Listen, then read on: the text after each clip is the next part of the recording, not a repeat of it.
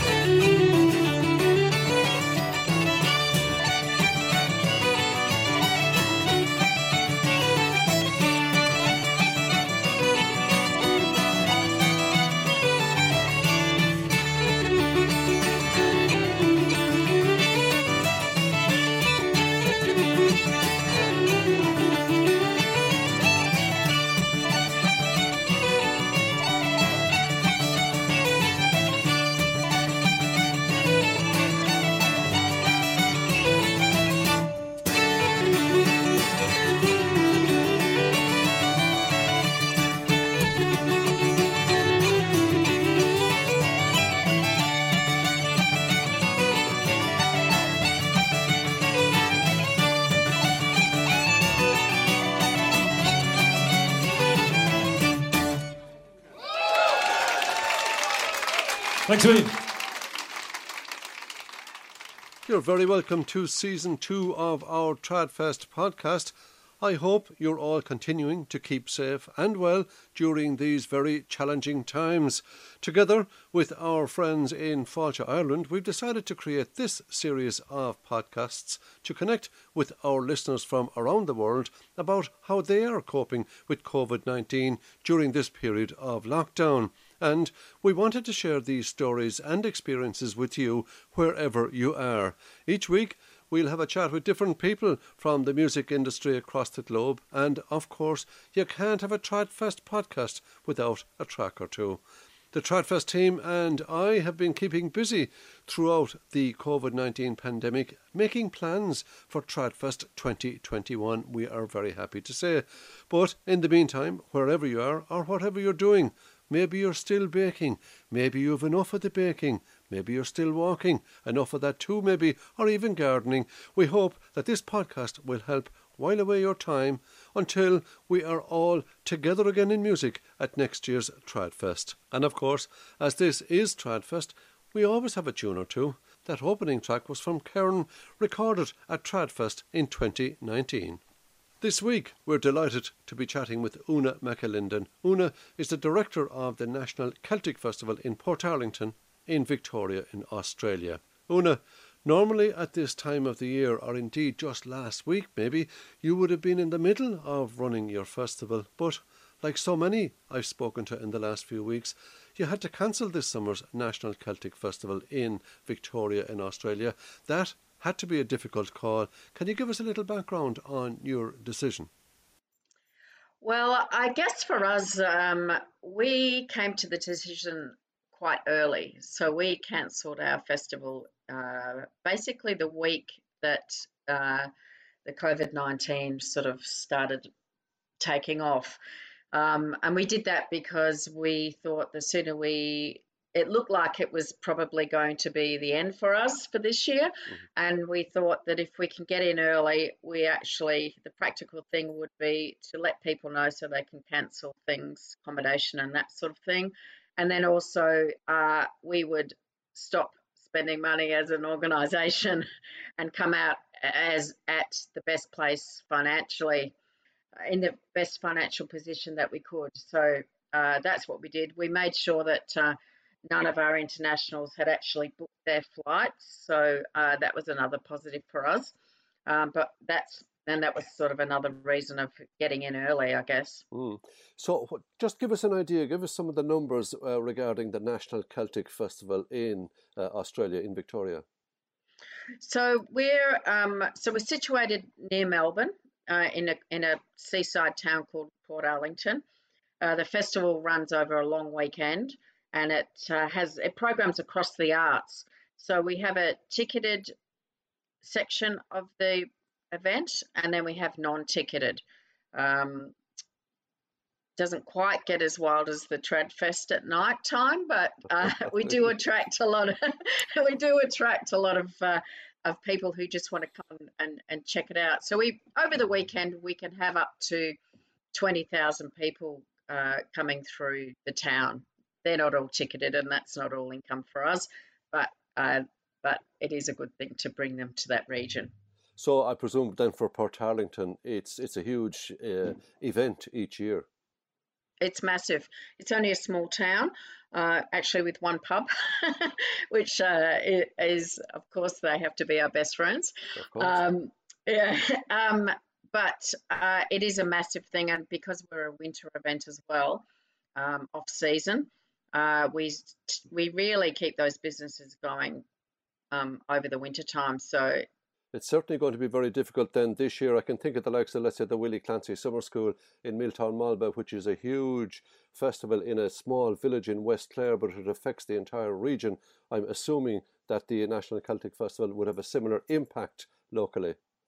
Yeah, very similar. I've actually been to Willie Clancy School a couple of times myself, and not that it did me much good. I get to that. Yeah, it's very similar to that, and we actually like to create that connection with the Celtic scene in Australia. So we like that feel. It's the feel of connecting up the cultural stuff that we go for. No, you mentioned culture, of course, and the various aspects, and there's an international aspect. Where do you draw your artists from? Well, as a Celtic festival, we have as many international partnerships with countries that are at the core of that culture. So we look at partnerships, of course, with Ireland, Scotland, Wales, the Isle of Man. So we go across all of those Celtic countries and try and build up collaborations. And really what I'm trying to do is connect to the heart of the tradition and the culture so that we can, as a diaspora country, Australia is often quite diluted. It can be diluted, and we don't get great representation, particularly of those smaller sort of Celtic nations. I'm thinking of the Isle of Man, or you know, Manx music is like as rare as hen's teeth, or And rarer actually. and can you persuade some of the Manx musicians to go out there? Yeah, we've done that. So what we do is we target. We'll work. That's what I will do. I'll work with arts organisations and look at, okay, how can we break your culture and showcase your culture into our market. So we brought a band out called Barul, who were a very hot, amazing trio from the Isle of Man. So a Manx traditional band. We've done the same thing with Wales because we don't tend to get a lot of variety in Welsh offerings here. So And yeah. from the point of view of Ireland, then what bands would you have brought out there? Well, I've sort of got a soft spot of breaking bands into Australia, and often it's events like yours that I will go to and see a band that nobody really knows in Australia. And often, you know, it's a bit of a risk to take an unknown band, and Australian festivals don't always do that. But I guess I've been I've been born into this scene, and I've got a soft spot for breaking people into this market. So, for instance, a band like Bioga, they came to our festival first and then have had successful tours of Australia since, maybe 3 or 4 successful tours since that. But we broke them in. We tend to break them in our winter time, which is a time in Australia where there aren't many festivals. And the intention is then that they come back over the summer where there's a great big run of events, and they come back with already a profile from our festival. So we've had bands like Solus, Eleanor McAvoy, the Young Folk, Kevin Crawford, Patrick Ducey, Colin Farrell, John Carty, Kevin Burke, quite a lot over the years, and we actually we had a cracking lineup this year of Irish acts. So pretty disappointed about that, but hoping that we can look at carrying through next year with the program that we had. So the plan for basically for the National Celtic Festival in Portarlington in Victoria for next year is to possibly maybe bring this year's program out. Is that your plan? We're negotiating. We're talking to people, Okay. And in fairness to some of these acts, there's a band I saw at Tradfest actually, Boxing Banjo, who I met 2 years ago, and then I caught up with them again this year, and we had a big plan to break them into the Australian market. So bands like that, when you're saying, okay, we think you'll go down well in Australia, and I'll try and open the door for you. So bands like that, you're sort of thinking, well, you know, let's try and carry this through and keep to the commitment, basically. Well, when Boxing Banjo do eventually get there, I'm pretty sure they will impress. They're a good band, they're a lively band, and a brilliant band of young musicians. They're fantastic. I was really looking forward to breaking them in here, but yeah, I think that, you know, we've still got plans to do that. So yeah, there's been who else did we have? We had Derry Farrell was coming over, Steph Jeremiah. We've been chatting to Back West about coming out at some stage. Now, I just want to go back a bit on yourself, actually. I'm curious as to how you actually got started at the National Celtic Festival. What brought you to the festival itself, or what brought you into this game, as it were? Well, like it or not, for me, I was born into it in a way. My mother was an Irish dance teacher, and my father was an Irish dancer. We grew up in a world of folk clubs, of sessions, of gigs, and of course Irish dancing in all different forms. So step dancing, ceilidh dancing, and then when set dancing took off, that was sort of the latest thing that we did. The set dancing. set dancing. Oh, Yeah. very interesting. Yeah. Now let's get a Mm. bit of your background. Though you're not actually from Australia. No, well, we emigrated to Australia when I was 11, and I've been back and forth many times um, to Ireland and to England and that part of the world, I guess, Europe. But yeah, we're an Irish family that got dragged across to Australia. And we're getting curious now. You mentioned Ireland. To us, it's a big place. So, what part of Ireland? Well, my dad was born in Derry. My mum was from Coleraine. My granny from Dublin, and we had people from Cork. Oh, I, So yeah, I one get what. end, Yeah, I get why you're saying Ireland now. yeah, one end to the other. That's for sure.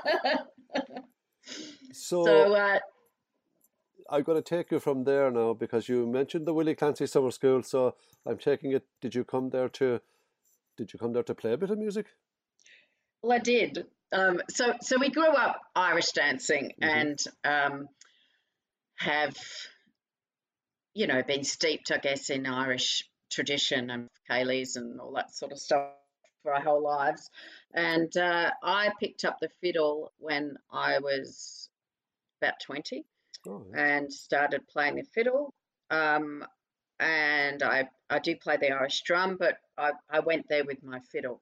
And I've played I like to play sessions, I like to play socially, but I have played in a few Kaylee band type of things, I guess, not half nowhere near your what you think of a Kaylee band, but dance bands. Um, so I've played, yeah, and I've had lessons from people like Maura O'Keeffe, Ailish O'Connor, uh, Martin Hayes back in the day, but That's a pretty. so That's pretty serious stuff. All those teachers there. it might be just two lessons. did But did they have an impact? yeah, they did. They really did. And I learned traditional. I learned Irish. Um, I learned by ear. So and that's I'm sort of stuck with the. You know, I guess lots of people will understand once you've learnt by ear. It's really hard to go back and read music. So basically, I play by ear. More curiosity from my point of view then, if you're running the National Celtic Festival in Portarlington in Victoria each year, that's for a certain time of the year. What do you do with your other time? I know that you're a volunteer and that you get involved in different areas. Well, I've so the festival was to celebrate its 18th year this year, and my role at the festival as the director of this festival really takes me now across the year. As the Oh, festival's grown, we've had to um, build up um, resources, I guess, and people. So I'm with the festival for the whole year, but uh, I do have quieter times. Like for instance now where I have do other projects, so I've done things in the past like I run other events, I've run concerts. uh, when my mum was alive we had set dancing and weekends a couple of times a year. So I'm across a lot of different um, events, I guess, at the moment. I've done some teaching in events, and you I've have worked at event management, yeah. yeah, and performing arts centre I've worked at. So I've had quite a diverse sort of um, range of things, but at the moment I'm uh, focusing mainly on the Celtic Festival. I was the executive director of Folk Alliance Australia, which was connected to Folk Alliance International for 5 years, which took me gallivanting around the place quite a lot. So it's quite nice, really, just to be able to put my total focus onto my passion, I guess, in a way. And I take it as well from what I know of you, certainly, that you're very much a believer in arts in the community. I am, yeah. I'm pretty big on connecting to the heart of culture and to the heart of people and connecting people and bringing people together. Collaboration, um, I just see the value, and especially now, you see people trying to do it online and succeeding, but everybody's desperate to connect. And I love nothing more than bringing that together. And I love nothing more than at our festival to walk into a group of people and say to them, I didn't realize you know each other, and they don't know each other. They only meet there once a year, and they're best of friends from, a Friday night Guinness or whatever it is. But to me, some of those sort of things that make it worthwhile for me. And if people can come along and connect to the culture at the same time and go away, feeling nourished, I guess, in Celtic culture, for me, that's it. And is there an appetite in Australia generally for Celtic culture? Yes, there is. There is. It's a little bit harder to find, but you have the. I'm going to say this, and I'm thinking of Temple Bar, but you have the Irish pub sort of scene, I guess, a little bit, a tiny version of Temple Bar. You have people that play Irish music. You have a lot of Irish musicians that live in Australia who hook up with each other, and then you have bands and sessions, and it's big. And then of course you've got Scottish. There's a lot of Highland gatherings and pipe bands and Scottish dance groups and community groups. I remember doing a tour actually in Australia and New Zealand. It was called the Celebration of Irish Music, the Guinness Celebration of Irish Music, back in 1990. We played in some fairly big halls there. There was a huge audience for it there, but it seemed to be a lot of Irish. Yeah, well, there's those concerts were fantastic, weren't they? They were good times. They were really good. They were top class acts that all came out. At the time, there seemed to be a lot of Irish people, sort of first generation Irish in the audience, mixed with an Australian audience. I just wonder if there's, if it's like that, is it the Irish people who support the Celtic festivals, or is it the Australians themselves now? It's a bit of everything. Okay. So and I guess it goes back also to the dilution of the culture in a way. We've got the diehard sort of purist, the first generation immigrants. They're still all there, and then we have the younger version of that. We have a lot of backpacker, not at the moment, but a lot of backpackers and travellers who all like to gather together. So the Australians do love it, and they do look back on their own history. Australia's founded on a lot of Celtic immigrants and settlers. And our festival is actually looking at ways of connecting Indigenous culture to Celtic culture, because what we've found over the last number of years when we've been looking into this is that often you'll have an Indigenous artist who has a Irish sounding name like Roach or something like that. And when you get to talk a little bit more to the Indigenous person who's normally programmed in an Indigenous strand, we've approached them and asked them about their history and talked about their background. And often there's a lot that often it's Indigenous Celts that we have. So because of those first settlers, so we might have the father or the mother is Indigenous and the other one is Irish because of those early people. So we're looking at developing that, and we've also found that the Indigenous people that we've spoken to are actually quite chuffed to be asked to explore that side of them, because they are pigeonholed into just that one strand. So it's quite interesting to look at the connections there. I also noticed, Una, when I was getting ready to have a chat with you, I was just looking at some notes, and I did see one of your notes saying that the National Celtic Festival respectfully acknowledges the traditional owners of the land and the waters that you gather on for the festival. It's important for you to acknowledge that. It's, yeah, definitely, it very much is. You know, the land that we're on in Port Arlington is very significant cultural land for the Wathaurong people. There's birthing caves, there's middens, there's lots of sacred grounds. And I think, you know, the more that we can bring work together to celebrate on that land and celebrate the connection with the cultures. We do have ceremony. We work with the local Wathaurong community to bring that together. So we're really aware of that, and really aware of making our offering very genuine and, you know, not superficial. Yeah, no, I think it's very respectful, I must say, of the festival. It's just it's a beautiful part of the festival that you do that.